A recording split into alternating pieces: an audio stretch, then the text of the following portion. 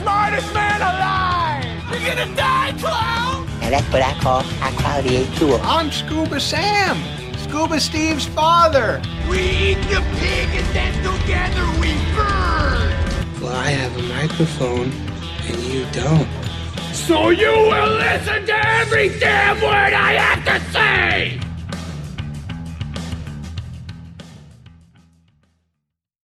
Hey everyone, and welcome to the Billy Gilmore podcast, the podcast for the discerning Adam Sandler fan, the show for the fan of the Sandman. My name is Wilson Smith, and I'm joined as always by... Hi, this is Chris Giles. And Austin Culp. And we're so excited to be recording this episode. We're so excited to be sharing this with all of you. This is the first one that we have recorded since the holiday season in 2019. We're in 2020. Brave New Year. Hopefully it's as good to all of us as 2019 was to Adam Sandler. And there's actually been a fair amount of stuff that has happened since we last recorded, and it pretty much all pertains to Uncut Gems. But since we have spoken, we'll just run down the news real fast before we get into our topic of conversation. So Uncut Gems was released in 2 theaters. And when we recorded our episode on that film, I believe it had released in New York and LA, and we talked about like it had done very well, but our guest pointed out to us like, well, it's a movie for film people. Like it's a movie it's a New York movie, and it's a movie for like film folks in Hollywood. So like, of course, it makes sense it would do well there. And we've certainly seen movies that will do very well in those like very, limited markets, coastal markets, and then sort of like die, once it's introduced to middle America. But those movies didn't have Adam Sandler in them because Uncut Gems opened wide on Christmas Day, and it is well on its way to being A24's biggest financial hit in that company's history. What would be the current number one for that Current title? number one is Great. Lady Bird. Sure, that makes sense. I believe Lady Bird is at 49, and Hereditary is at 44. Okay. If I'm not mistaken.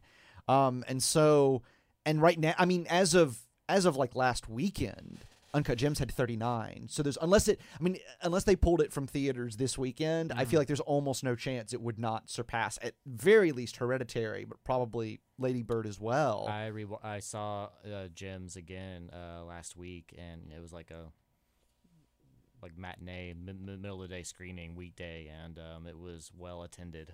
Yeah, and we also admittedly live in like an Austin, Texas Alamo Drafthouse bubble. Like great movie town, and what plays well here doesn't play well everyone else. But the money is also talking, so this movie's doing well. It's really cool, and because I would not when you first told me those numbers, I was like, wait, what? Are you sure? Like that? It's great. I mean, it's like, it's crazy too, because like it's one of those things where, now in retrospect, I feel like you'll talk to people, or like I feel like going forward the line will be like, well, of course it did well, but it's like, I mean, we have many episodes of a podcast where we discussed this movie before we saw it and before it was released to testify that it was very much like are people going to go for this? Like, what's the reaction going to be? Like, and even, I mean, you could totally see it being like a Punch Drunk. I mean, yeah, Adam Sandler has had this in his career where it's like a Punch Drunk Love that gets great critical notices and, probably, does well in limited release. And then when they try to release it like an Adam Sandler movie, it just dies. And part of me wonders how much the success of Uncut Gems has to do with the fact that it's not that Adam Sandler's not been working. He's obviously been doing all these Netflix films and working with Noah Baumbach and all that stuff. But, this is the first Meyerowitz stories I really don't really want to count right now, because that was like a token theatrical release for Netflix in like 2 theaters. So barring that, this is the first theatrically released Adam Sandler movie since Pixels in 2015. So 4.5 years after he had graced the big screen. And, you figure everyone's getting their fill of him on Netflix, but, it's like, it's just, I think it feels like this like kind of perfect storm of like, he's been gone from theaters for a while. He has this, sort of role where everyone is like, it's almost like now there's this delineation. It's like, oh, he's in a movie in theaters. That's different from his Adam Sandler movies that are on Netflix. And it's got such great reviews that I think that just like, the way that it's supposed to when you do a platform release, I think it just like so built the buzz where like people in the middle of the country were like hearing, oh, Adam Sandler's in this movie he's supposed to be great in it, and it's supposed to be really good, and I think that like brings people out. Yeah, the thing that's interesting now is that like people are coming out to see it, and it's like really dividing audiences. Yes. Like between there's like I think the cinema score is like pretty low, C+, which is quite low for a cinema score.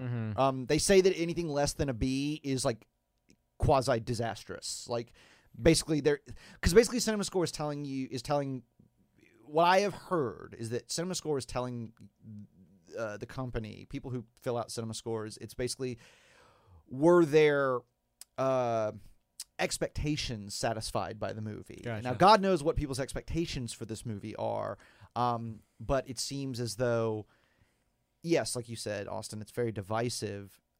Having said that, there are times, I speak from experience here, there are times when a bad cinema score can really kneecap you at the box office, and it's like, oh, you're not gonna like, oh, hopefully you made all your money opening weekend, because if the audiences are disliking your movie, then they're not gonna come back. But there are cases in which, and usually they're horror movies, because horror movies notoriously get bad cinema scores, but there are cases in which that doesn't really matter, and the movies will still continue to make money. Hereditary, also by A24, was a similar case where it had like a C or maybe even a D cinema score, and everyone was like, well, it's done. And then that movie just cleaned up. Like, people kept going to see it. So I think for whatever reason, I have no inside info as to why the cinema score is what it is, and yet it hasn't dropped off dramatically money-wise. Like, it's kind of just kept. I mean, I was reading something on Deadline.com about like sold out screens like in the middle of the country, like just crazy shit. Yeah, like, it was. I went to it in Amarillo, which is like pretty, not the Austin like audience here. Yeah, very. This is a red state. Red state traditional audience, and I went. Let's see, it opened on Christmas. Oh, I went on Christmas. Hell yeah! And it was like 80 people for a 4:00 screening, wow. Which is not bad. I mean, I only saw one, septuagenarian couple walk out probably about 25, 30 minutes into it, and then one 25-year-old kid just sitting on his phone for like most of the movie, and then as soon as the bet is happening with the Mohegan Sun, he put his phone away then. but yeah, it was pretty well attended. Did you see it in Georgia? No, so it's driving me insane. I'm gonna have to go this week. I have still not seen it again. I didn't see anything when I was home for Christmas. But interesting about my time home in Georgia and Alabama is that as the designated only person in my family who was really into movies, and my family not really knowing how else to interact with me socially, when we get together, they ask about movies. And so I always find, like, when I go home for Christmas, I find it interesting, almost like taking the pulse of a certain kind of moviegoer when, like, based on what they ask me about. And sometimes it's a generic, like, well, have you seen the big Oscar movies or whatever? But more specifically, like, for example, last year, many people in my family asked me what I thought about A Star is Born, the Bradley Cooper film. And I was like, oh, so this is a film that told me, if I didn't already know it, that like, oh, that film has like penetrated, like that movie is like a big hit and people think of it as a really good movie, not just as like a movie they saw. And this year, and I don't mean to compare these movies in any other way, shape, or form, it just was funny to me. The two movies that I got asked about the most by my family were Joker and Uncut Gems. And it was, for Joker, it was like, in both cases, it was like, have you seen them? And with Uncut Gems, it was just like, oh, I've heard great things about this. So I found that very curious. And like all these, but like a lot of members of my family, because they've been promoting it on like Sports Center, and like Adam Sandler's really been out there doing the press rounds. Like they had heard of it. Like it wasn't just like it wasn't like a thing that had just sort of snuck into wide release with no promotion. Like, my family were like, oh, I hear that Adam Sandler thing is very good. Yeah. And I mean, like, it's obviously a different movie for him. People going like fans of the movie that we're discussing tonight going to see Uncut Gems might be like, I imagine, surprised, but like, as let's say abrasive as Uncut Gems is, it's not that abrasive. It's very entertaining. It's a very entertaining and funny movie, and Sandler is funny in it. Like, this isn't like let's say like Hunger Games fans going to see Mother. Right? Yeah, 100%. It's not that. In that case, I understand the Cinema Score F. Yeah. Even though I like that movie very much, but this isn't like this is obviously a bold, interesting new direction for Sandler, but it's also still like not. I imagine this should be too hard of a thing to chew on. Right. Yeah, the weird thing, I was actually talking with a friend a couple of nights ago, and at the table, someone was like, not towards me, but just asking that person because they had seen both Joker and they had seen Uncut Gems, and someone posed the question to them, which one would you go see again? Like they were both this kind of movie that just leaves you in such a downer state, down movie that you would never want to see again. And I'm surprised they chose Joker because that piece of shit. I hate that fucking movie. We'll have to That's say a that movie. for our Joker cast, Yeah. but It is interesting to talk about, though. Like a friend came in at Vulcan the other day, and we hadn't seen each other in a little bit. We were catching up on movies, and she was like, "Oh, did you see Uncut Gems?" I was like, "I did. I've seen it twice. It's so good." She's like, "Yeah, I haven't." Just that trailer kind of like put me in a bad mood, and I found it just like stressful and upsetting. I'm like, well, then maybe don't see it. yeah. I can't lie to you. If you found that like just like those 2 minutes unpleasant, then that movie's not gonna like win you over. Yeah. Which is fine. So yeah, I mean, it's. I feel like everyone. I mean, the movie's been succeeding beyond most people's like wildest dreams. I mean, it'll end up with north of $50 million just domestic, which is. I mean, it'll be the highest grossing A24 film, and I mean, so far, I mean, that's more money than Funny People made. That's more money than I mean, like that's more money than That's My Boy made. Like they're like actual Adam Sandler. I mean, Funny People's an edge case, but they're actual Adam Sandler movie, quote unquote, Happy Madison, Adam Sandler movies that didn't make what Uncut Gems is going to end up. So it's like, you know. It's that Kevin Garnett factor. It's the Kevin Garnett factor. It's the Idina Menzel factor, probably. So we've been watching Sandler, make the rounds on the awards circuit and giving more and more interviews. And there's just been so many. There's just been a profusion of great bits and little news bite stories and anecdotes. He mentioned that.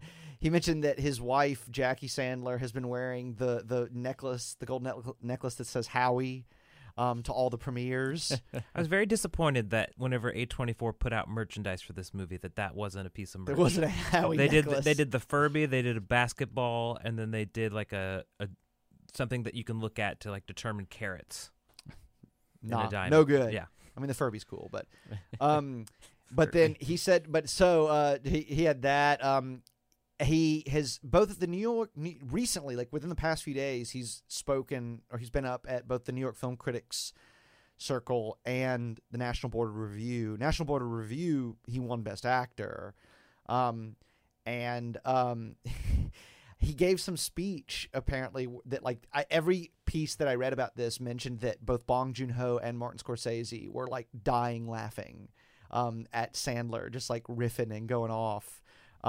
He calls out Robert De Niro in it, being like, "Yeah, you're gonna look at me in the room now and be scared." That's right. He's like, "You done some good stuff, Bobby, but now watch out." And he mentioned he also he mentioned that he gave some interview or something where he talked about like he said like his like when he read the script that like his dad like he's finally gonna make a movie that his like dad like would have taken him to see as a kid. And he also like shouted out movie critics as he is wont to do, where he was just like, "I got 2 words for movie critics: you're mean." And then he talked about the Safdies in a way that implicated that they were psychotic, which was great. But yeah, it's I don't think he's had any other nominations since we.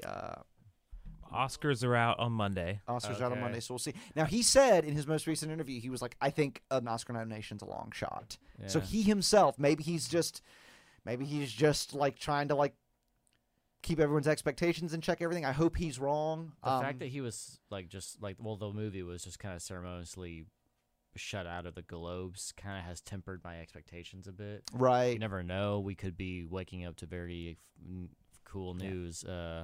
Monday morning, but I'm at this point I don't want to hold my breath, but that's okay. I've seen this movie twice now, and it's like clearly the success has already spoken for itself. That's what I'm saying. Is like even more so than like it's one thing to say like if you were a big fan of because these people do exist. I'm not one of them, but if you are someone who thought the movie Mother was excellent, it would be like, oh well, you. And I certainly have movies like this too, where it's like, oh well, you just have to take, no one goes to see it, and it gets no like Oscar love, and like even if a lot of people don't like it, you just have to sort of take comfort in like, well, look, like people will come around, like this movie is great, and like you could totally see in another world just a lot like ours, in which Uncut Gems comes out, at best cracks $10 million. And gets good, respectable reviews, and everyone's like, Sandler can still act. We knew that. Like, hope he does more movies like this. And then it just sort of like drops off the face of the earth. But now it's a legitimate box office hit, which is I did not see that one coming. And so the fact that has happened, plus like everyone pretty much like it's in the pop cultural bloodstream now. It's not just like this little indie thing.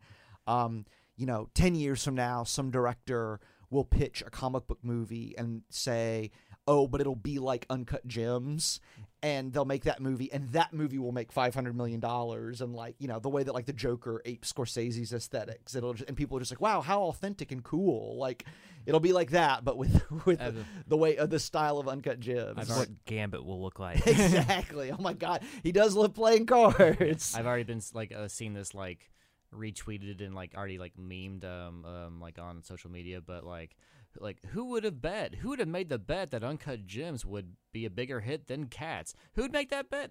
Howard Rothman.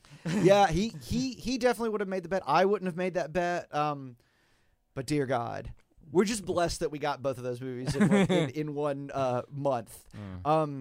But we're not here to talk about Uncut Gems, nor are we here to talk about Cats. You'll have to subscribe to the Cats Cast for that. But we are here tonight to describe the 2007 joint, I Now Pronounce You Chuck and Larry. It was very exciting. This was the second film after Reign Over Me in 2007. He is well back into like the Happy Mass and 100. Yeah, this is very much like he's like right back. He's right back in his comfort zone. And this is an interesting movie in some ways. I think it's very interesting to be reviewing this movie in 2020, and that is not to say that anything is like been totally fixed or like everything's like hunky-dory or whatever, but it's very interesting to like culturally things have shifted in such a way that to watch this very sort of straight-washed version of a gay rights movie is fascinating. I think we should probably if it wasn't clear before now, I think we should probably come out and say in this podcast that we're three like hetero white dudes, and so like there's like we're not really equipped to talk in depth about how well or not well this movie achieves certain political messaging or aims. So apologies in advance for any kind of ignorance that anything we don't know when we say, but yeah, this is an interesting one. Came out 2007, 2 years after Brokeback Mountain, which is actually relevant. I'm not just saying that. Like, well, to give a sense of this movie's intentions and how dated this might feel. I suppose this is a movie in which like the sort of emotional and moral climax rests upon our main characters giving a big speech about how gay people are indeed people and you shouldn't use the FAG word. Yes. And it feels appropriate for the movie, but you're also watching. It's like, this is what this whole thing was built. This movie's 2 hours, and this is what it was building to. I don't know. Like, I should also say, like, watching it today was the first time I've ever seen it. Oh, yeah. I'm totally missed it. I was aware of it, but I completely missed it in theaters and as well as like on DVD back in the day. So I was kind of dreading it. I was like, oh, this is always the one that people talk about as being like the swing and a miss. It's embarrassing. The Rob Schneider, which we'll get into, like bit of it comes under justified scrutiny.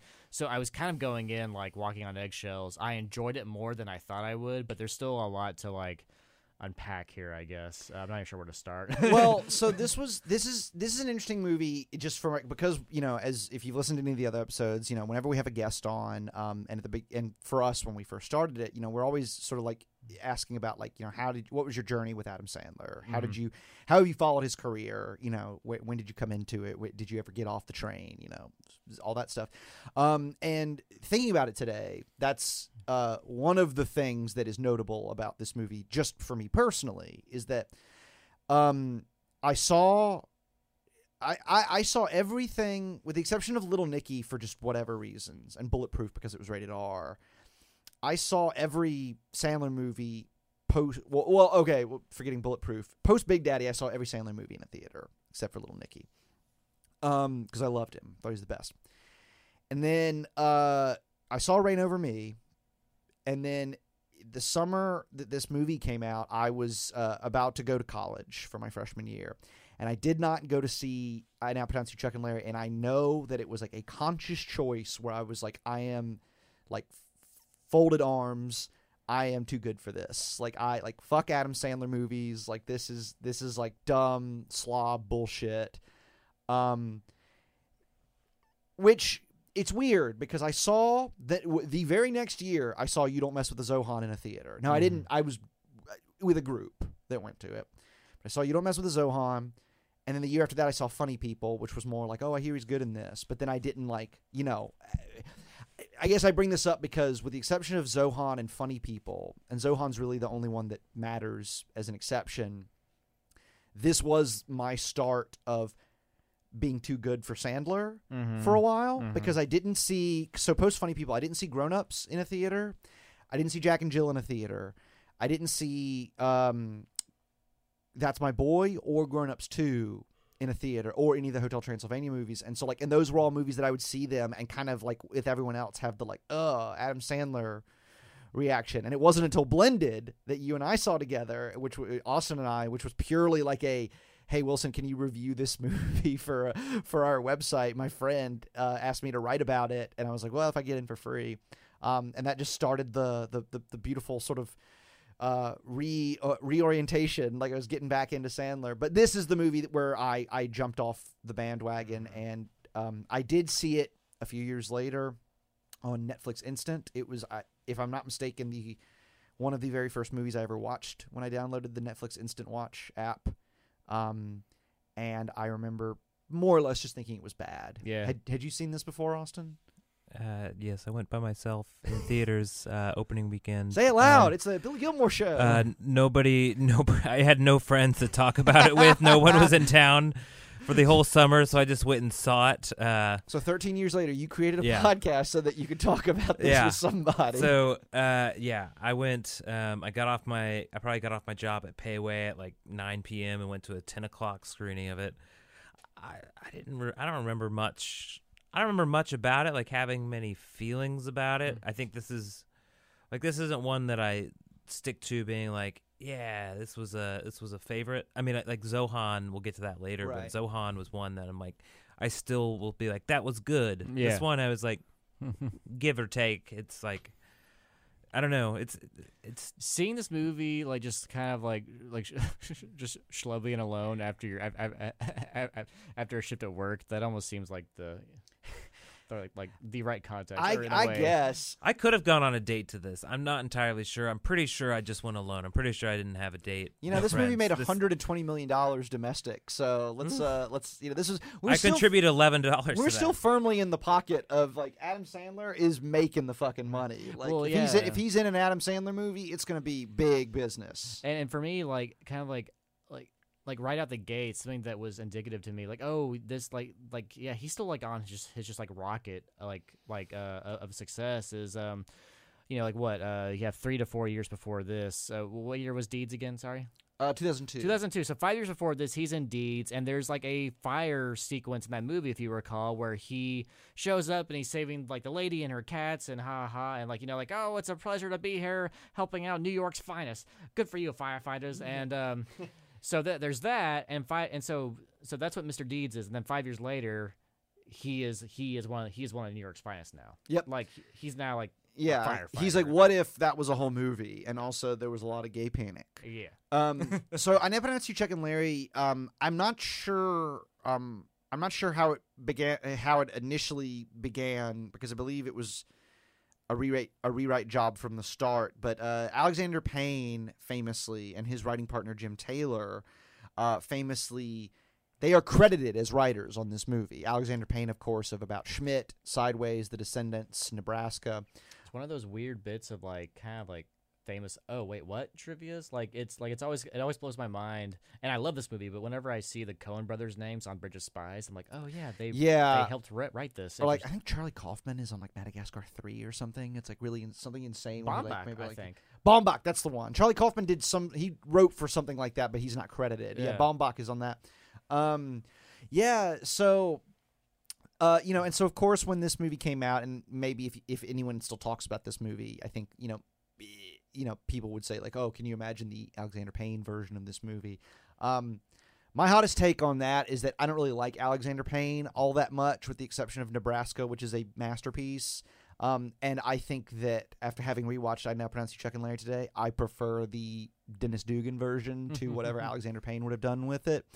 But so I Now Pronounce You. So he and Jim Taylor wrote this script that I believe, per an article I read earlier today, was called Flamers. And that's kind of funny. Adam Sandler read it, kind of like the 51st Dates thing. Like he read it and was like, I'm going to sign on to this because this is great. And then he just took it and completely... It's a good idea, buddy, but what if we made a Sandler flick? His people completely rewrote it, and then they made a Sandler movie. And so, of course, all the easy, you know, all the layups of like, oh, well, like, you know, the Sandler movies are bad. Alexander Payne would have made the good version of this. But again, like I just said, I think, I don't know. I think it's at least it's a wash. Yeah, I imagine Alexander Payne's reaction to like the Adam Sandler crew coming in is whenever someone's walking through an office in a movie and they're like, here's our writing team, and it's like a bunch of like monkeys that are just like, what? Like I imagine, because like I had read somewhere, heard somewhere that like he basically was like, I don't want to be on this now that Adam Sandler has Adam Sandlerized it. I will say this. I've seen Downsizing, and it's satirizing different things. If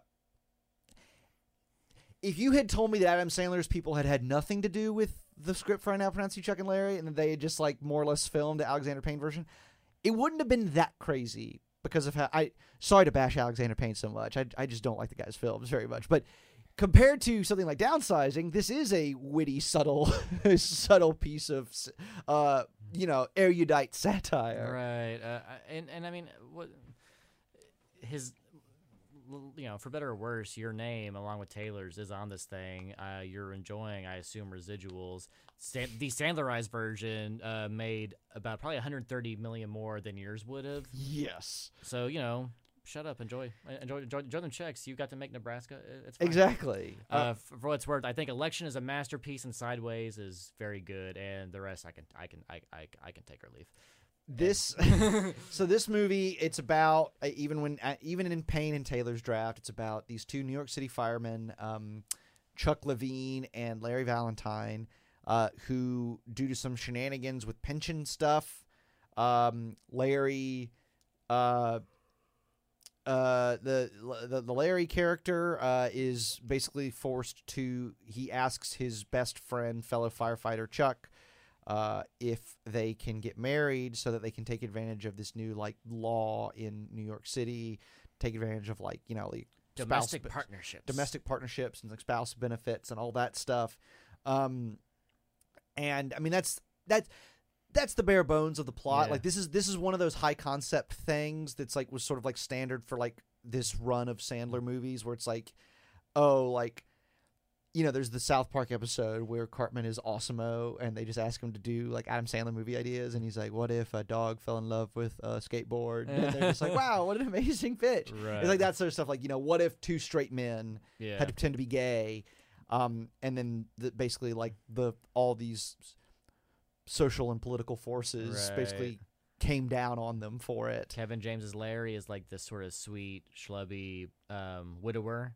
Yes. And single dad, and Sandler is playing like kind of like Coxman, like a real man's man, like a man, fuck boy. It's super exact. Well, he calls himself a whore at one point. Yeah. Like he straight up, like very proudly, he's like, "I'm a whore." At like, this point in his career, has he played someone this like womanizing? no, before? I don't think so. This was like I mean, correct me if I'm wrong. I don't think he's ever had like he was like lovable schlub, and then for at least a movie or two, I mean, Longest Yard would come the closest, but he kind of Yeah. seems to have no time for women because he's just such a dissolute drunk. Right. Until he gets thrown in jail. He's kind of a dirtbag, but then he's like he's like very quickly forced to like be be straight. But the idea that he would be this successful with women is now I think Adam Sandler is plenty handsome in his own way. But it is a thing where it's like, oh, like he is the movie star like guiding this whole thing because he gets to play the person who like all of these women are just dying to jump into bed with There's him. a movie that starts with like a pair of twins realizing that he slept with both of them, and then like they start fighting with each other because they both want his nuts. So like it's a lot. Yeah. Yeah, watching this with my girlfriend, she was like, "I don't understand. He's not attractive. Why is this happening?"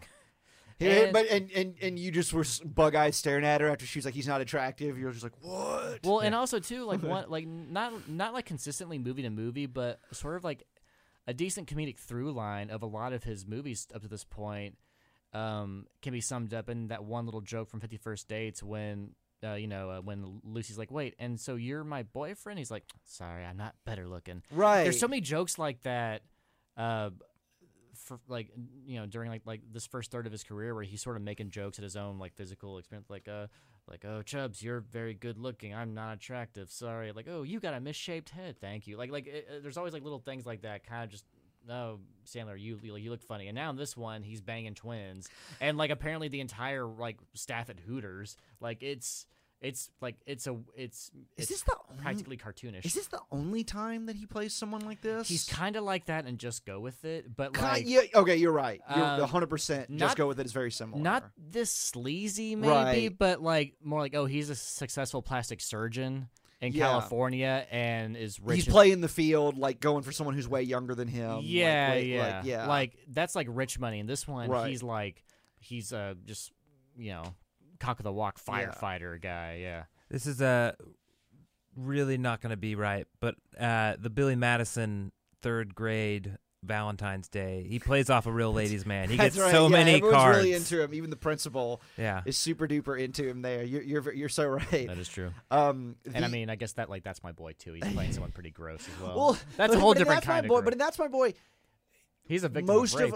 he is a victim of sexual assault in that movie, and also in that movie, the most sane people acknowledge him in that movie as a piece of shit. Like he's not like it's not like Right. And the best jokes in that movie come from the people who don't seem to understand, who seem to think he's a cool dude as opposed to like an asshole. And also in Zohan, he's pretty much fucking everything that moves. However, the movie's such a cartoon. That's such a silly character. That's like I don't know. That's like Austin. I make sticky with your mom That's now. like Austin Powers like having sex with everyone. It's like, well, Austin Powers isn't a handsome man, but like okay, like you just like you buy it. But he because has the of knowledge of character. fine wines. That's right.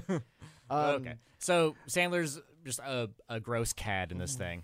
And Did you just read something? No, I just scrolled through IMDb photos of this, and definitely a dude with a foot fetish just went through and just added in photos of Jessica Biel. Because there's just like continuous photo after photo of her. Like these are the top photos. Oh my her. god! It's just too much. All right, Just photos so of her in bed. In podcast land, I don't know if any of these photos will have been taken down by the FBI by the time you listen to this, but maybe go check the IMDb for I Pronounce You Chuck and Larry. to see what we're talking about. Oh, boy. So, anyways, so as Chris mentioned, this film starts off with it's the firefighters playing basketball together, a pickup game of basketball. These two hot girls who are twin sisters come up to the fence and they start arguing about how Adam Sandler slept with one of them, thinking it was the other.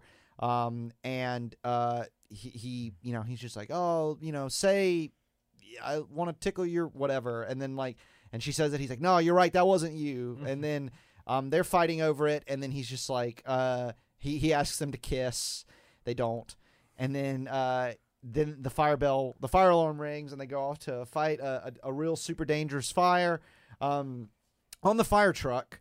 So in that pickup basketball game, we've already got half the Sandler squad that we're going to get in the movie. You get Jonathan Loughran, you get Peter Dante, you get Nicholas Turturro, and you get, what is his name? I wrote it down. Damn it. It's something Valentine, and I know that's Larry's last name, but yeah. damn it, Valentine. You got Richard. No, I wrote this down. Damn it.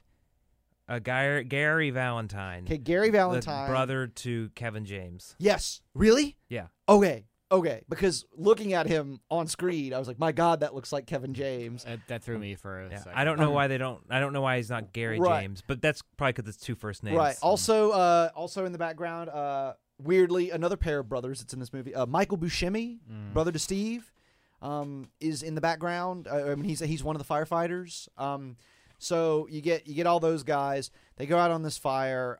Ving Rhames is there, and Ving Rhames, great actor, most well known for the Mission Impossible films. He is the brand new firefighter who's very taciturn. Everyone's real scared of him. Brandishing like an axe. Yeah, everyone's afraid he's gonna kill him or whatever. He's doing the intimidating Marcellus Wallace Ving Rhames thing. Yeah, that's right. I guess Pulp Fiction is more well known than Mission Impossible. Sandler also, I made a note that Sandler has he's really, and I guess it is more just him leaning into his own accent, but he really plays up the New York of it all. He's really, especially in the early scenes, he's really just he does doing it up, his accent. If you're primed going into this movie feeling skeptical about Sandler and the whole premise of this movie doesn't start out. This movie starts off in ways that are just gonna kind of feel that fire. Yeah. Speaking of fires, they get to a fire, and it looks a lot like the house that's burning down in Mr. Deeds. I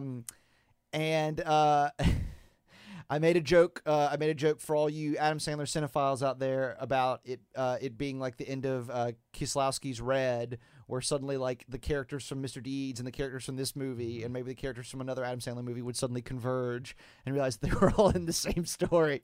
But that doesn't happen. What happens is that they go in and there's some pretty for a Dennis Dugan directed comedy, some pretty well shot fire stuff. If there's a common criticism, obviously, of the back half of Sandler's career, it's how lazy the movies are, and if there's a equally spoken equal criticism there, it's the Dennis Dugan movie, just it's another shitty looking Dennis Dugan Adam Sandler comedy, and maybe there's some.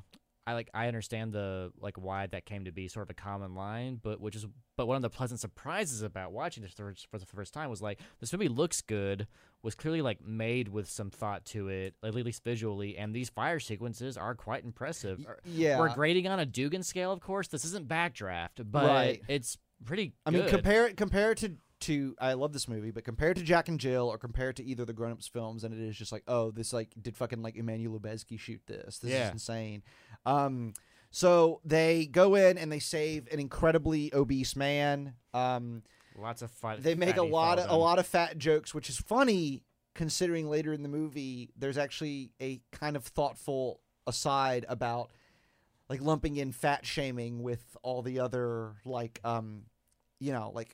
sexism, homophobia, racism, that sort of stuff. It's just that sentiment, which is certainly in our day and age taken more seriously. It's I don't know. It's funny. Much like other things in this movie, the movie has its cake and eats it too. Very much so. By having them relentlessly make fun of this like huge fat man that they literally have to get a running start, and it takes both of them like sled dogs to like run him down the stairs. And he falls on Sandler and he farts. Yep. It's hilarious. And then yeah, I don't know. This is the first 10 minutes of the movie. Yeah. You cut to outside, and the fat man is on a forklift being taken to an ambulance. You guys are heroes. Ooh, hero! I'm hungry. Like this is the world that you are getting into. Strap in for the next 2 hours. So then we see some of Larry Valentine, Kevin James's home life. He's a single father. He's got 2 kids. His wife has been dead for 3 years. He's making spaghetti for his kids. Spaghetti bolognese. Spaghetti bolognese, where he just puts like 3 hamburger patties. 3 hamburger patties on a like on spaghetti with like ragu sauce that he heated up in the jar in the microwave. Yes, product placement watch. Ragu is the label's turned directly towards the camera. And like I know like single dad being stressed, not knowing how to cook is like a well-worn cliche here, but there's something about just the visual gag of just spaghetti, microwave heated ragu, and hamburger patties. I thought it was funny as hell, and like no, it's funny. Yeah, it's funny, good. and like I've always kind of like ran fairly lukewarm on Kevin James. I neither hate him nor love him, but I dug him very much in this movie. Like it was, with a lot of like physical comedy bits, he's quite good. Yeah, no, he's a very charming guy, and we were talking about this earlier, but. At this point, it's funny because now it's like you think of Kevin James and derisively it's like, oh, Paul Blart. But this movie, all he'd really had in the way of film work up till this point, like as far as like major stuff, is Hitch, which isn't nothing. Like, and he that's stole that movie. Yeah. And I remember thinking at the time how good he was in Hitch. And so seeing him in I Now Pronounced Chuck and Larry today sort of brought me back to that, where I was like, oh, I like this guy's very winning. Yeah, King of Queens is my jam. Yeah, I used to like watch that. I watched not that. anymore. As a kid, I watched it a lot. Uh-huh. And Sweating the Small Stuff, which was his like Comedy Central special. Yes. I remember it being great because it was just like he was very self-deprecating, just like I'm big, just like very funny back then. Yeah. So he's good in this movie. He has an effeminate son, he has a son and a daughter, and the son is very, very like into musicals and doing splits, and like just is very effeminate. And James isn't like, oh no, man up, you little shit, but he's like, oh well, maybe I can get him into Little League. He's like halfway. It's actually kind of fascinating because it's the kind of thing that, and I actually think that most of this movie, again, straight white man speaking, I actually think that most of this movie, I wouldn't say that it's aged well in the sense of like, you know, it's clearly a product of its time. Yes. As far as like the things that it feels comfortable talking about and the way it feels comfortable talking about them. Having said that, I think that the fact that pre the legalization of gay marriage, just like it was all still very, I mean, we're still in the Bush years when this movie comes out. Certainly. George W. Bush is still president. And this feels like a Bush year movie. And it's like the fact that like he's not like even that, like I could very easily see that being more sort of like overemphasized, that like, no, like you got to play sports and you got to whatever. And like he definitely wants that. Like he wants his son to be into the things that he's into.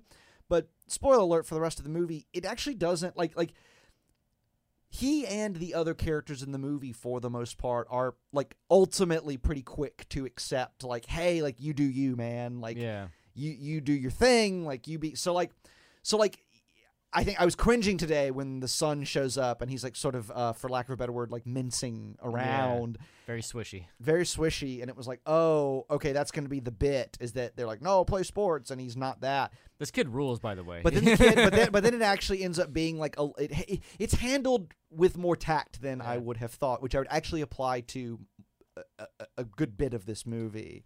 While it's true, this movie, like 13 years after the fact, has not aged like a fine wine. It is nowhere near as heinous as I was expecting it to be. Oh, I think weirdly, I almost think that it play.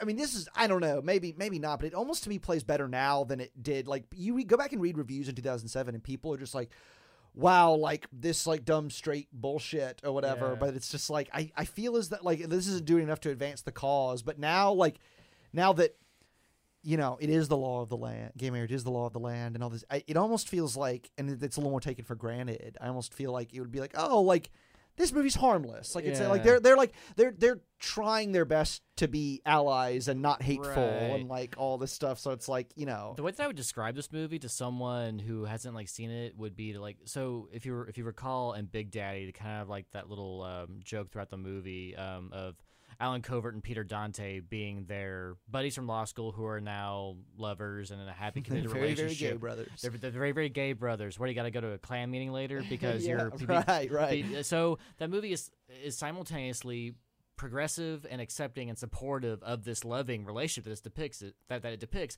while also having like that 12-year-old. It's also asking you to laugh at that. Like it's funny when gay guys kiss. Okay, so that juxtaposition, but ultimately good-heartedness. Is this movie is stretched 2 hours? Is this movie? It's them grappling with those thoughts, right? If that's not your cup of tea, I totally get that. But we're here to talk about Sandler, Yeah. And if this is a movie that was being pitched straight down the middle to a bunch to probably like a bunch of young white straight men who maybe hadn't thought too strongly about gay issues or didn't know what they thought about them. If that was the audience that this movie is pitching for, then I would say in that context it is successful. Yeah, it's just a plea. I mean, it's a sort of naked plea for tolerance, which, I mean, you can find it disingenuous, you can find it more or less worthless based on who it's coming from. But I do think it's sincere, and I think that's what sort of like. That's what I found winning about watching this movie this time. Yes, and that was the pleasant surprise after hearing so much from pretty much its release of how not just like poorly made it was, but like how like maybe like evil it was. Right. Like, to finally sit down and watch, I was like, oh wait, no, this is actually kind of sweet. Yeah. In its own fumbling, clumsy, dumb dick boy way, it's nice. Yeah. There's plenty of things to talk about that aren't so nice. Yeah, it's interesting. I guess. Also, like, whenever watching this, I guess we were looking it up, and I guess GLAAD approved it. Like they were like, really? They didn't condemn it or anything. Oh, okay. The Wikipedia on it says that, says that the film was screened prior to release for GLAAD. The GLAAD representative said the movie has some of the expected stereotypes, but in its own disarming way, it's a call for equality and respect. I think that's about right. Yeah. One thing that I was like that felt jarring to me watching it, let's say for like a better phrasing, with like 20, with the year 2020 eyes, it like isn't so much like problematic. It's more like well. These are all like I felt more aware now than I probably would have in 2007 that these are all straight guys like playing like gay characters, right, or whatever. It's like they couldn't get like any gay actors in this. That might have helped, right? Which probably would not have been on anyone's list of things to be concerned about in 2007, which is interesting to think about.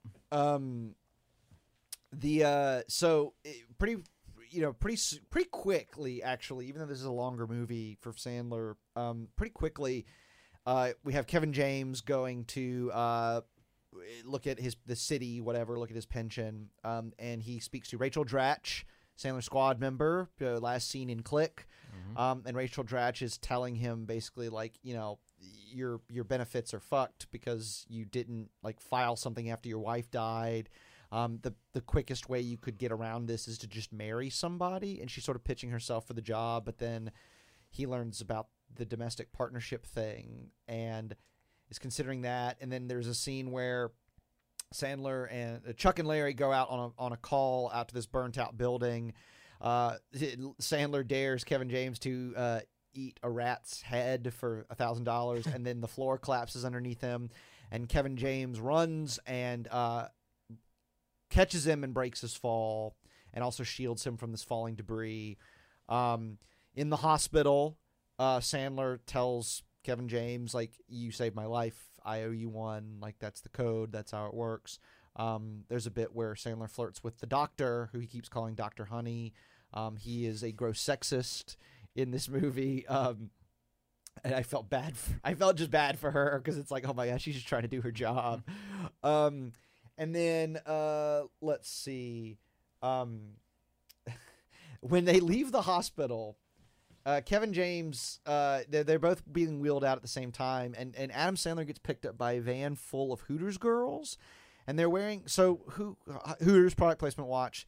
We're back to Hooters, which this marks the midpoint of the Hooters trilogy in Sandler's filmography. In between Big Daddy and Blended.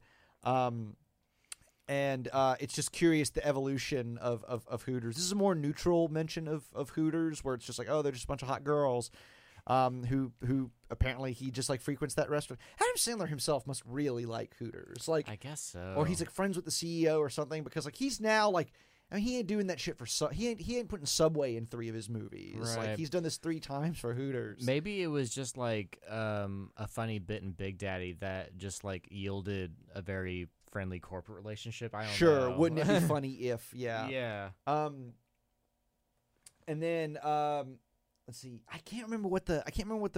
There's something. Maybe this is where James gets the idea. Whenever James gets the idea about asking Larry to be his partner, I didn't write down the scene. I just had written down that Kevin James is eating icing out of a Betty Crocker can. So I marked the product placement, but I didn't mark what's going on in the scene. But soon after, he rushes over to Sandler's place, and pitches him the idea of, what if we pretend to be married? Like we just have to forward your mail to my place for a while and like sign some forms, and it's no big deal. Sandler, he says, you mean like FAGGOTS? Like he says that, and Kevin James is like, oh, the accepted vernacular is gay. And so Sandler, it seems, is like real rough around the edges, like sort of like man's man jerk. Yeah. Here at the start, as far as characterization goes, all these women, he agrees to do it because of the code, the firefighters code. But also in this scene, you see that all the Hooters girls are in his bedroom. And they come out, and product placement watch, he tells them to get a Gatorade, which they all get Gatorades. But not only are all the Hooters girls in there, but so is Dr. Honey. Dr. Honey.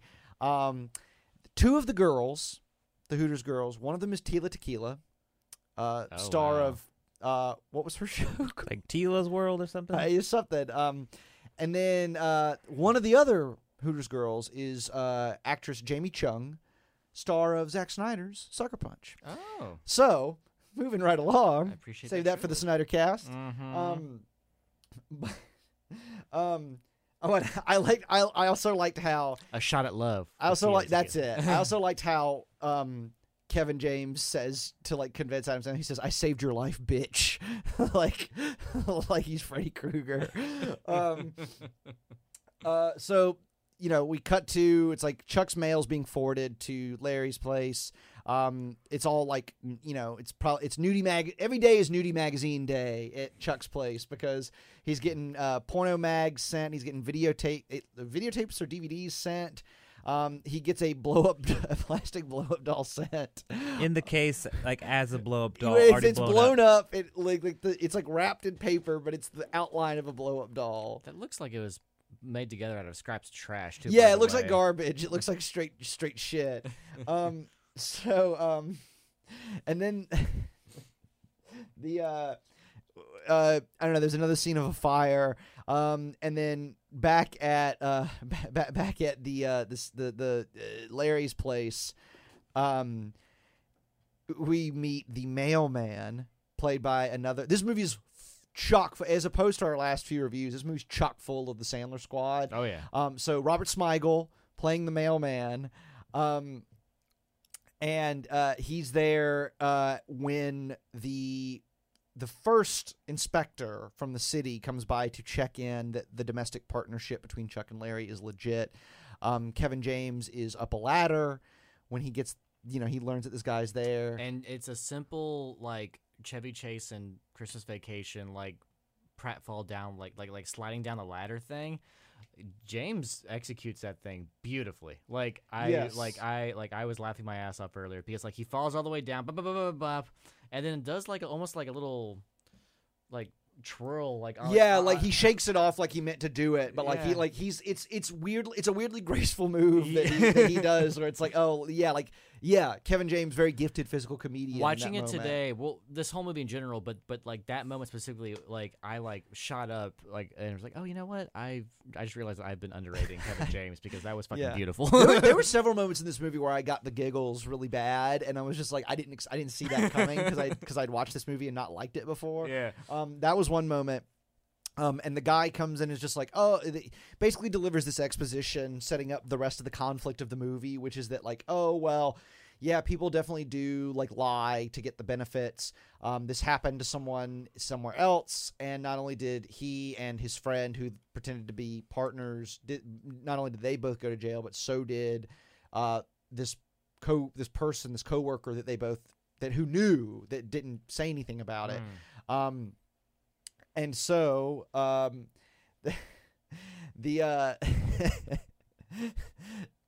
Kevin James, I think this is the moment where he's pretending to find Robert Smigel really attractive. And Smigel is just sort of like who, me? Like looking across the street where he's just like, oh yeah, like love those, love those buns or whatever. It's pretty funny. It's a pretty funny reaction from Smigel. But let's see. Oh, right. Kevin James tells the guy, he's like, oh no, here, like loads of gay sex, balls and wieners, balls and wieners all the way down. So they go. This movie's almost just like too stupid to be offensive. Exactly. I mean, because and that is the joke too. And that's again in this movie's credit, in its defense, like the joke in that sense is these two idiots trying to sound like what they imagine gay people sound like. Yeah. And the joke is these fucking morons think this is what gay people sound like, and like the idea that they don't think that people would see through this is funny. Mm-hmm. And Sandler and James like sort of like smacking each other on the ass, but really aggressively, Right. like is like, again, that was another thing that made me laugh a bunch. Where I was like, oh, it's funny. Like There's this bit throughout the movie that like instead of like maybe like tenderly grazing one another's hair, they just keep like slapping each other like on the head or like pulling their hair. It's just like they can't even. It's so great. They can't even like benignly like flirt convincingly. It's just them just wailing on each other. So they're worried, and so they go to talk to Jessica Biel, who is a lawyer, and she is like, don't worry, I'm going to it's weird because Her role is it very weird. It doesn't seem as though there is an actual case being brought against them yet, so I don't know what a lawyer would be doing for them when there's no legal option that's been presented. Right. It seems like at first they're just sort of asking her for advice, and then she becomes like an advisor until they are charged later. Spoiler alert. But Sandler, as anyone would be, and rather any straight men like would be, is enamored by Jessica Biel. And it's funny where he's just sort of like blurting out like, yeah, I used to wrestle in high school. I loved it. Like trying to sound gay to her, but he's also like shell shocked. He says this great bit where like he says that and they go talk about more pertinent things. And it comes back to him. He's just like, when I was climbing the rope at gym class, I wished it was a dude. And she's just like, okay, sure. That was funny. There's a bit where when she walks in, you hear on the soundtrack his heart thumping really hard, Yeah. and then they pan over to Kevin James, and it's supposed to be the same thing, but his heart seems to be dangerously clogged, and so you just hear like, and it is just like a weird like, oh, okay, like that's a again like weird fat joke. Everything good? Oh, we're good. Oh, good. It's Jessica Biel. Like I know, obviously, it's a regular thing on our show to talk about slumming love interests, and we can get more into it. But I feel like she almost gets like a separate award in this for just being a good sport. Yeah. Another thing I liked in this scene was when I don't even remember what like prompts it, but they're just like, oh yeah, like we love keeping secrets, and they do this little thing where they're just like very like they're like. Pss, pss, pss, like yeah, we love secrets. And it's like, oh, Sandler and James are good together. Like they're funny together. But then let's see. So they decide. She said she is the one who emphasizes to them like, well, one thing that you could do is make it official. And here's something that dates the movie. Thankfully, not to virtue signal, but it's very interesting that she's like, well, you could go to Canada and get married.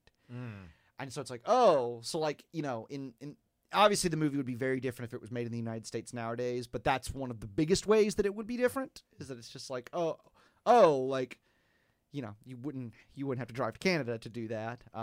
But they go to Canada, and they are driving around in a cab looking for a wedding chapel to tie the knot. It's Niagara Falls, their right? Their cab driver is Dennis Dugan, in a cameo appearance. And they talking about like Sandler mentions to Kevin James like you should have gotten married after your wife died, like you got to find somebody. And Kevin James says, you know, I found somebody and I'm about to get married to them. And the cab driver calls them queers, and they both instantly are like, what the fuck did you just say? Like they're just like, and it's not. I could see it being interpreted differently, but it didn't strike me as being like, how could you call us that because we are not that? It's more like what the rest of the movie, like the way the rest of the movie plays out, where it's like, oh, like they start realizing what homophobia is when they're on the receiving end. So of it. yeah, so it's like he calls them queers, and they're just like, what'd you say? And he's like, oh, nothing, and then he calls them the F word, and they like start beating the shit out of him, and like, you know, he like swerves his cab in the middle of the road and all that. So then they go to a wedding chapel that is run by recurring Adam Sandler squad member Rob Schneider, playing a Japanese man. Now, it's not going to do us any good to get too bogged down into this. There's not really much to parse here. It's shitty on its face. Aside from the fact that this is, bar none, the worst, most offensive Rob Schneider. Like, I'll go ahead and say about the rest of the movie that it's like more, I won't say progressive, but it's more like even keeled and sort of like it's more sensitive and thoughtful than I would have given it credit for. This, on the other hand, is exactly what you might have heard. He is basically doing it's like he saw Mickey Rooney in Breakfast at Tiffany's and was like, not racist enough. Right. Yeah, I feel like with Rob Schneider, I feel like with every movie, they're kind of just being like, how far will you take it this time? And like, this is the furthest he takes it. Yeah. As far as I recall from any other future movie. I mean, he's Pakistani in Zohan, but like that's not as like weirdly stereotyped. And then he's not in Funny People, and then he's in, you know, and then Grown Ups, he's just playing himself. So I feel like this is sort of like the end of like the like regular. Oh, he's also he plays a character that is not appropriate quite so much in Ridiculous 6. Oh, that's right. Yeah. Right. That whole movie's inappropriate, though. Yeah. Well, right. But like, and also for what it's worth, this doesn't make anything better, but just because, like, you know, oftentimes in a movie like this, we might be saying like, oh, well, like we might be comparing how things were talked about then as opposed to now. What the shittiness of this performance was a major talking point, if not the major talking point of the movie, even in 2007.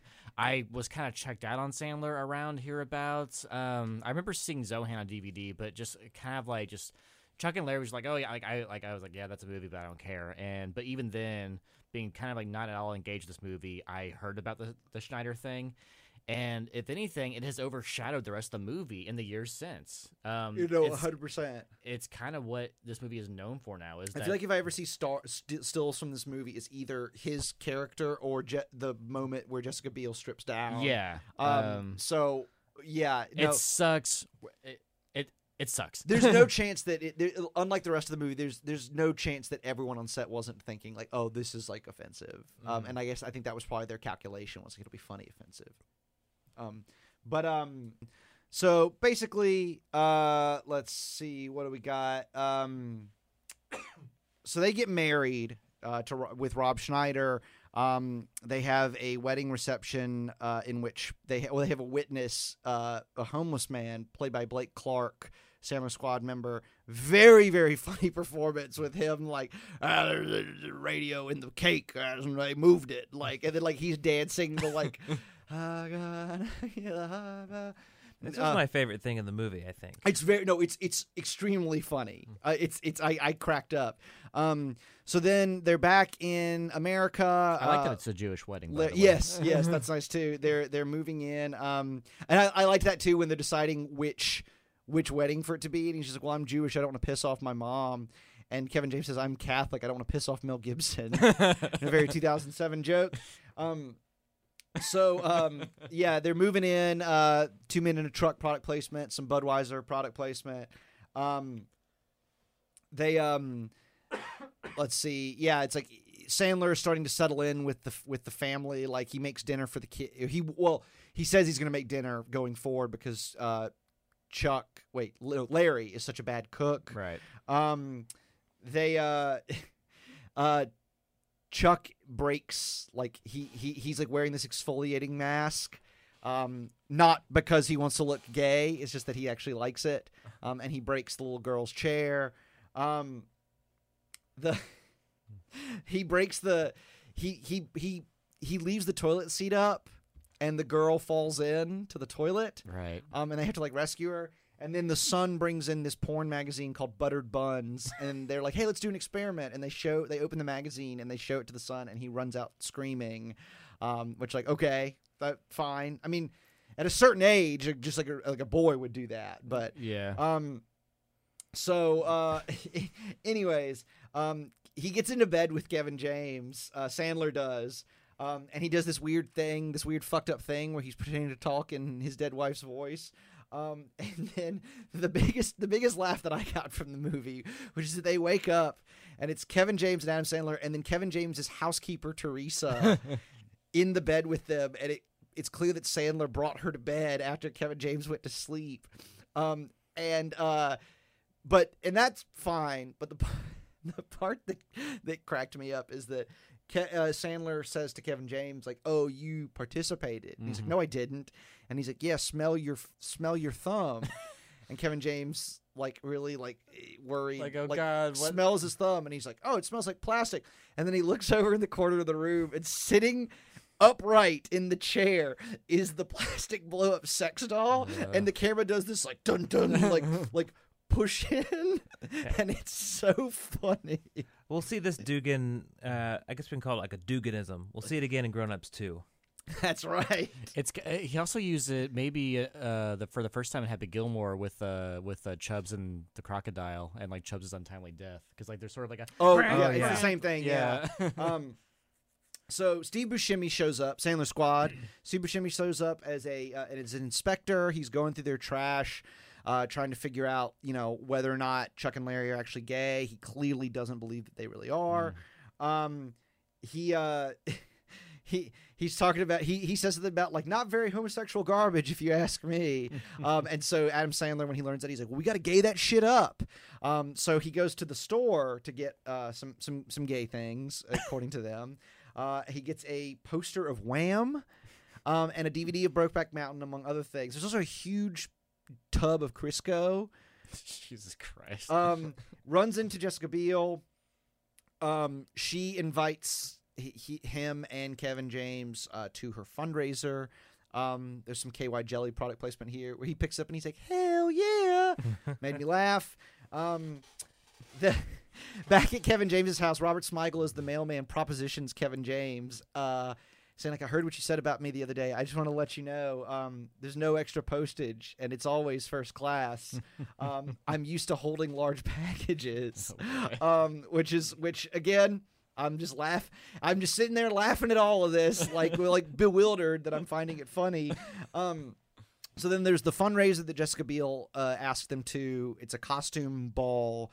Kevin James shows up dressed as a large apple, which I found I appreciated that his huge costume had slots in the front and back so that he could pee and poop when necessary without taking the whole thing off. Beale is like a cat in this thing. She's dressed as one of the Jellicle cats. Yes. And Adam Sandler is dressed as Dracula. Calling his shot Babe Ruth style for the Hotel Transylvania series. When we see Babe Ruth again in Jessica Biel's apartment. That's right. It's all connected, y'all. Steve Buscemi was a firefighter. It all makes sense. So then, so they go to this this fundraiser. Nick Swardson, Sandler Squad member, previously seen in Click. Nick Swardson is there. He is Jessica Biel's brother, and he's dressed as a butterfly. They also run into David Spade, Sandler Squad member, dressed as a sexy bunny. Mm-hmm. Yeah, like a Playboy bunny. Yeah, like a Playboy bunny. Let's see. Oh yeah, this is where we first get Beale tells Adam Sandler that she figured him for the woman in the relationship between him and Kevin James. And so Sandler and Beale sort of becoming like friends, and obviously that's the conflict for Sandler because he really likes her, is very attracted to her, but he's like pretending to be gay, and that's where their entire relationship comes from. When they leave the ball, there are these religious protesters led by Rob Corddry, and they're holding these signs that say gay is not the way, and that sort of shit, and they're screaming about their immortal souls, and Sandler and James basically, they do a Jake Sully from Avatar, or a Tom Cruise in The Last Samurai, or Kevin Costner in Dances with Wolves, in that the non-member of that group, of that out-group ally, like comes to the defense of like, hey, like don't you say that about my friends, or whatever. One of them, I guess Rob Corddry, calls them the F word again, and Sandler clocks him for it, and that ends up being on the front page of the Daily News, with a funny headline: "Gay basher bashed at Gay Bash." They get called into the fire station by the chief, played by Dan Aykroyd, Sandler Squad, 50 First Dates, who very clearly knows they're not gay. I mean, he says as much.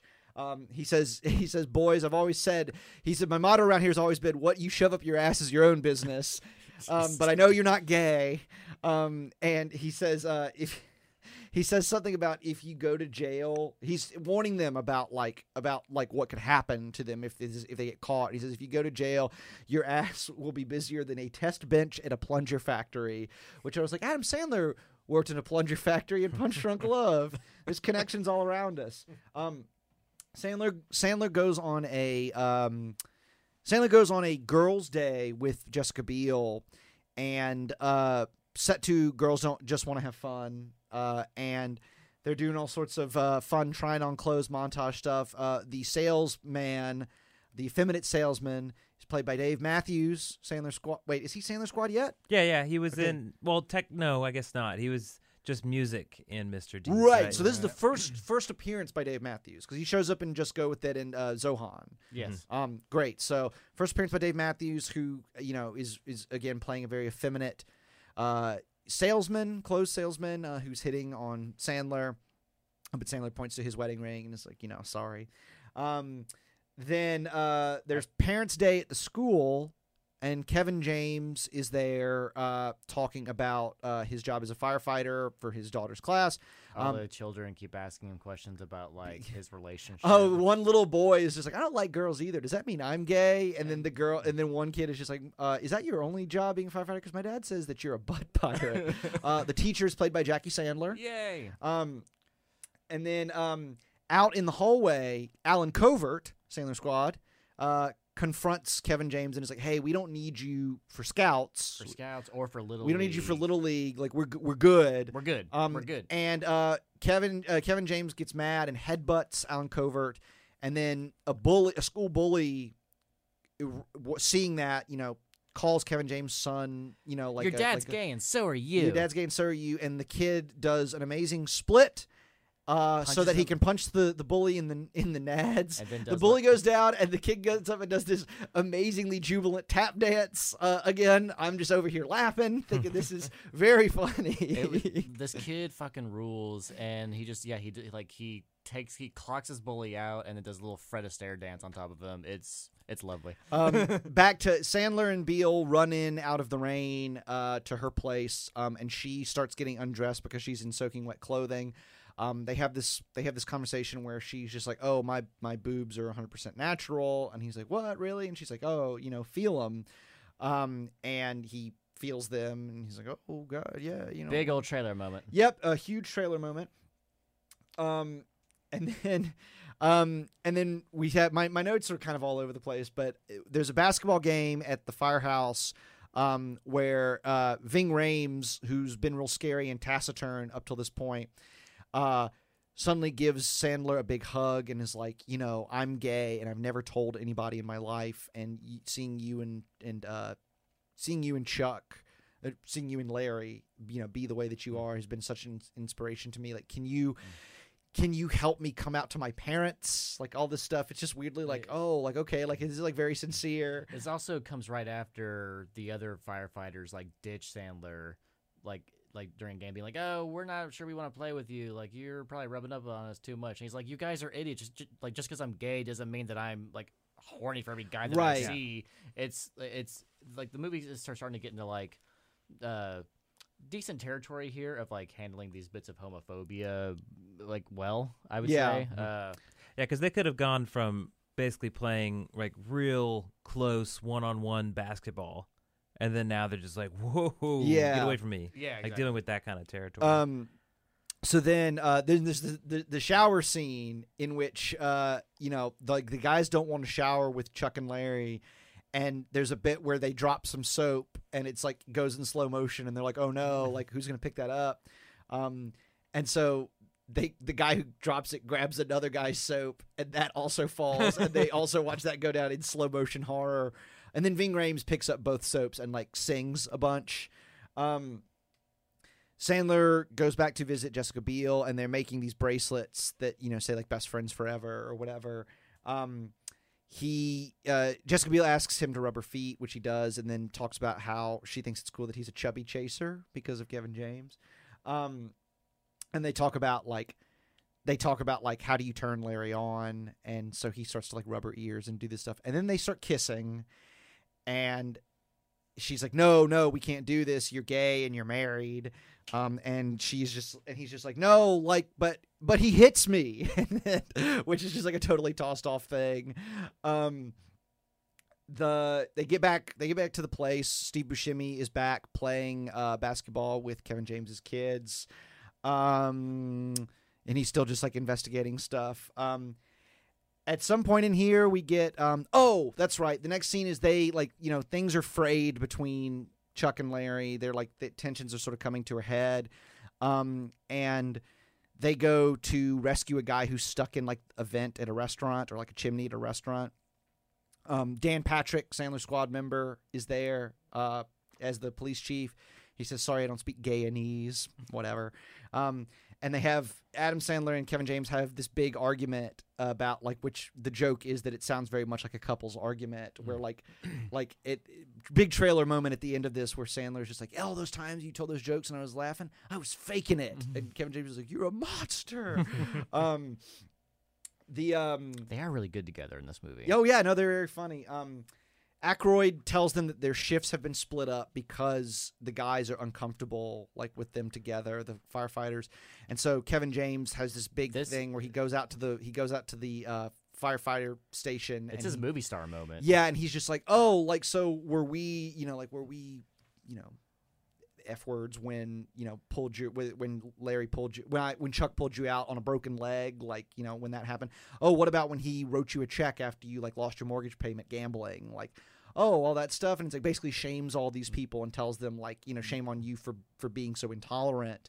It kind of plays. It plays well. Like, obviously the whole setup of their situation is based on a lie and a silly premise for a comedy, but the movie plays, and James is chewing into this material beautifully. Like it's a very like great like theatrically staged scene because it's just him going from person to person around this big room. Like they're all sitting on chairs and couch, like hitting him. Like the whole thing is like well composed, like just like well composed. Like if it's like the heart and meat of this movie, they nail it pretty well, I'd say. And shames all of his fellow firefighters quite well because they come around pretty quickly. So they go. So Sandler, they meet up back home. Kevin James, they reconcile, and he tells Sandler that he can sleep in the bed with him again. I like that. And Robert Smigel is watching, and he says, "Handle with care," like with tears in his eyes. Jessica Biel calls them up and is just like, "Hey, have you read the papers? The papers are saying that you slept with 16 women in the last year or whatever. So they're going to court. They're gonna have to prove, and before that, they march in a gay pride parade, like briefly to like show up their bona fides. And I thought it was funny that one of them's wearing a Miss Timberlake and one's wearing a Miss Pitt shirt, and it's like, oh, Jessica Biel was already dating Justin Timberlake at that time. Like that's a funny little shout out. Maybe I guess Jennifer Aniston would have been dating Brad Pitt. No, it would have been Angelina Jolie at that point. Oh, okay. Maybe JT was on set that day. And they were giving him a nod. I don't know. But then big courthouse scene. How else was this movie going to end? The firemen all show up to support Chuck and Larry. They also show up to support him. Nicholas Turturro asks Adam Sandler, like, why did you pick Larry over? Why did you pick Larry over me? And he's like, oh no, he's just my type. Like, you're a 10. And Nicholas Turturro gets like really excited about it. In the courtroom scene itself, Richard Chamberlain, legendary screen actor Richard Chamberlain, plays like the main councilman. I believe he's a gay man in real life. I believe that's why he's there. Okay, cool. Like why you would hire him for this movie. Otherwise it seems kind of random. But yeah, it's just like them being interviewed about them being grilled over their relationship when they're asked, like, and there's a funny bit where Sandler is like, oh, Larry's favorite song is You're Beautiful by James Blunt. And then he sort of sings it. And he's just like, no, that's a good song. Then the daughter goes up on the stand and she talks about how much she likes having her two dads. And also she mentions that there are other animals in the animal kingdom that have gay relationships. Let's see. Ving Rhames like comes out to everybody in the courtroom where he's just like, oh, from like another gay firefighter, I gotta say, like, what they've done is like so inspired me. And like, no, I guess like he had not come out to anyone else at that point. And then Steve Buscemi insists that Chuck and Larry kiss, and they're to prove that they are in love, and they're about to do it. And then Dan Aykroyd sort of shows up and is just like, no, like, sorry, they're not gay. I actually, honestly, this was a weird part because I couldn't tell what I'm sure it's extremely simple, but I couldn't tell exactly what Dan Aykroyd like why Dan Aykroyd just came in and just like sabotaged the whole thing. Like, why not just like see if they get off or whatever? It's like he's like, oh, the jig is up, but it's just like, wait, no, why is it like? I guess the movie just needed to have that. And he's the only other person who knows. But he's just like, oh, like I can't see two people claim to be something they're not or whatever. What he actually says is, if these men are gay, then I'm a one-legged parrot. Do you see me with a crutch and a cracker? And then Sandler gets up and has his big speech to the courtroom where he's like, and this is like the least of the least that you could say, but in, for Adam Sandler movie in 2007, he says that, calling someone the F word, like that's a bad, he's like, that's a bad word, like saying, like calling him Kike, or saying like, and Kevin James says, or like calling me a fat guy. And there's this like interesting little aside where Adam Sandler's like, I didn't know that. I only say it because you say it. And he's like, yeah, it's a little hurtful. And it's just like, oh, interesting. Like, again, like the fact that they just like throw fat shaming in there too. It's like, that's weirdly more progressive than you would imagine. Because like, oh, I thought it was cool. It's like, well, you know, it actually hurts more than you might imagine. Like, oh, okay. So then Richard Chamberlain is like, unfortunately, you broke the law, so you will have to go to jail. And then all the firefighters are like, oh, well, like you'll have to arrest us too because like we all knew. So they get thrown in jail. And then Richard Chamberlain comes up to them and is just like, hey, like we'll drop the charges if you plead to like misdemeanor, like no jail time. And also if you if you help us out, like because the city there's an AIDS benefit and we think we could use your help. And then, and this would have been helpful if I'd explained this earlier, but you've seen earlier in the movie that there's a firefighter calendar, like where the firefighters are like stripping, like, right. And Sandler is Mr. February. I think February. Mr. February. Like doing the sort of like the thing he does in Happy Gilmore, where he's got like the fire hose, like it's his dick, like sort of swinging in front of him. So, cut to, the firefighters have helped the AIDS charity by selling firefighting calendars, like with them like scantily clad. We're back in Rob Schneider's little chapel where Nick Swardson and Ving Rhames are getting married. Everyone is there. You know, pretty much every character we've met is there. Call me dumb. I don't know how I missed that Nick Swardson was Jessica Biel's brother. Right. I mean, they don't make too big a deal about that. Aside from that Jessica Biel is at the wedding at the end. Lance Bass is singing there. Lance Bass of NSYNC fame. Jessica Biel and Adam Sandler sort of speak, and they realize that they're both still wearing the bracelets that they made for each other. And they dance together, and the camera pulls out of Niagara Falls. All is right with the world. Chuck and Larry have made it, I guess. I don't know. Learned a lot about each other and themselves. They've learned so much about all these things. So yeah, I now pronounce you Chuck and Larry. I think basically we got to wrap it up here in a minute. I do think that this is I was very pleasantly this goes in the pile with 50 First Dates as a movie where I was dreading rewatching it because I had like memories of watching it and not liking it, and then actually sitting down and rewatching it, I'm like, oh, you know what? Like, I don't know if it's Stockholm Syndrome or whatever, but it's like I was like, oh, like I actually really, really enjoyed this. And as far as like how it's aged or how it hasn't aged, I think that for me the biggest way that it has. If you were to say that it's aged poorly, the one thing that I can put my finger on, and it's something that apparently I read this was in the Alexander Payne draft, and today I don't even think Adam Sandler would balk at this nowadays.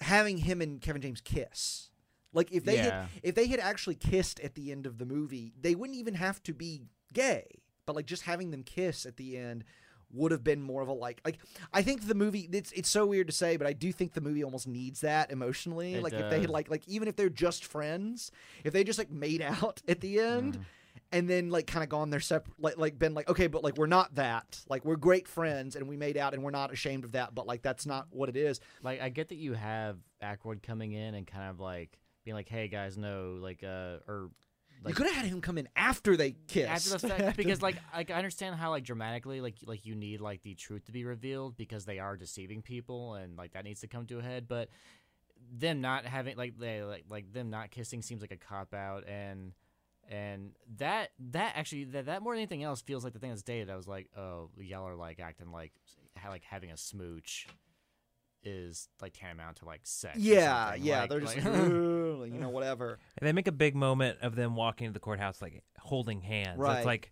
that's their PDA moment. It's like, whoa, shit. Yeah. And I know that I'm sure their calculation was unfortunately correct in 2007. That Sandler's fans at the time would have been like, ooh, gross, like if they'd kissed or whatever. But I just think back on, it's a different circumstance, but I just think back on that amazing moment at the end of Basketball where Matt Stone and Trey Parker just make full-blown make out for like 10 seconds, and it's just like, and it adds nothing to the movie. And it's like, oh, okay, I guess that's just something they thought would be cool if they did.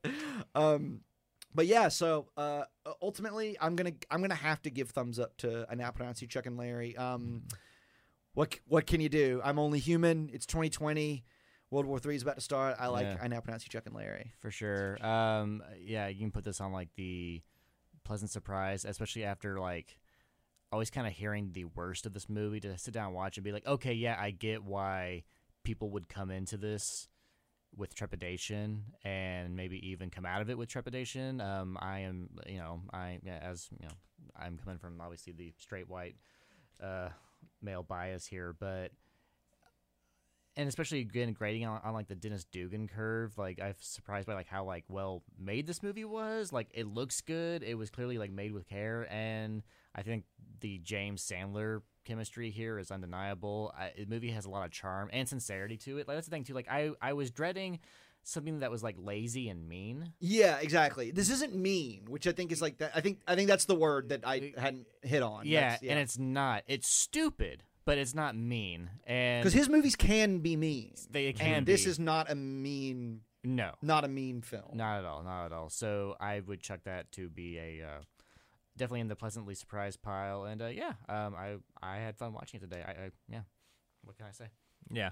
I mean, I think it's enjoyable. I feel like we're hitting that stride where he's starting to hit 2 hours with practically every one of these, where it does have just like dragging points, right? But overall, yeah, I was kind of pleasantly surprised going into it. I was like, ooh, yeah. Like I had to like warn my girlfriend while watching it, being like, I don't know how this will be. And I was be one of his better ones. Yeah, like she came out on it, like she was like laughing along with it, and was also like surprised because I think she also had heard like the backstory of it. This movie doesn't. No one talks about this movie. Like even among Sandler fans, it's kind of just like ooh, that was the gay marriage one. Yeah. You know, like back in the day. The Rob Schneider shit needs to be removed like a tumor. Yeah. The rest of it feels like a time capsule of 07, but not in a bad way. If we can get Zack Snyder to come in and just cut out Rob Schneider, and then we can release the Snyder cut. Boom. Of it. So real fast. We've mentioned most of them, but we'll just do a quick rundown of the categories. Of course, slumming love interest. We've got the lovely Jessica Biel. Made her bones on Seventh Heaven. Became a movie star with the Texas Chainsaw Massacre remake. This is very. This is probably her highest grossing movie. She's a winning presence. Obviously, she's a beautiful woman. It's a kind of like an absurd role that she's playing here. Yes, very much male fantasy. Yes. So that's like the whole time I'm watching, I'm like, oh, you know what? Good for you for putting up with this nonsense. Certain of her reactions don't make sense, and that's where the male fantasy of it comes in. Product placement watch I have got, and as always, remind me if I'm missing anything. But I've got.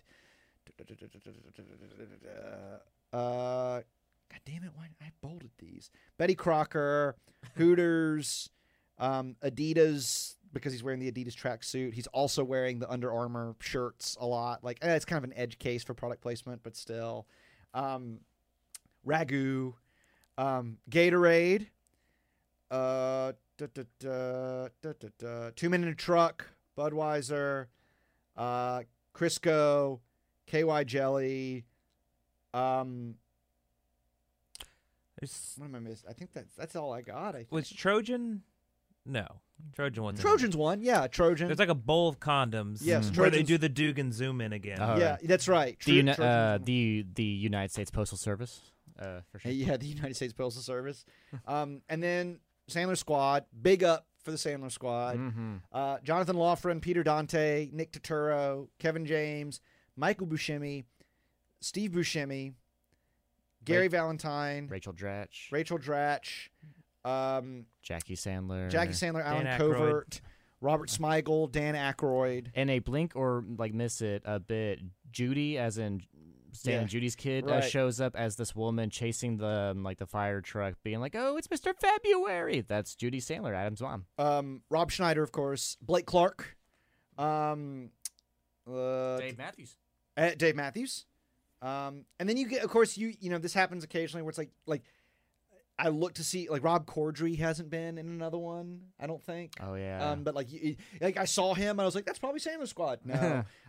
Dan Patrick. Mm-hmm. Dan Patrick, who has weirdly been in like 15 Adam Sandler movies. It's insane. Like when I looked him up, I was like, wait a minute. We've missed him a couple of times, like mentioning him. But see, product placement. Did you get David Spade? Oh, right, David Spade. Yeah. So David Spade, Sandler Squad, and Nick Swardson. I don't remember if I said Nick Swardson. Yeah, well, So yeah, I mean, I said it in the episode, but not Right. this roundup. it's definitely a family affair this time around. Absolutely. Like, yeah. So that does it for our review of I Now Pronounce You Chuck and Larry. I think we're all like happy to be pleasantly surprised about this one. So tune in next time for a movie that hopefully there won't be any surprises because I think we all really like this movie. You Don't Mess with the Zohan. That's a very exciting one. That's one that much more than this. Like this one has like a dedicated fan base amongst Sandler fans. And yeah, I'm very excited to talk further about that one. That's a weird one. Much to discuss. Weirdly thematically ambitious for Happy Madison movies. And I can't wait to talk about it. So be sure to be on the lookout for that. Go see Uncut Gems if you haven't seen it. Pray to whatever God you pray to that Adam Sandler will get an Oscar nomination. This will probably get released after that, so it'll be irrelevant. But if he is not nominated, then you didn't pray hard enough. That's how that works. So I think that about does it for us. Anything else? No. All right. So without further ado, I am Wilson Smith. This is Chris Giles. And Austin Culp. And tune in next time for the next episode of the Billy Gilmore Podcast.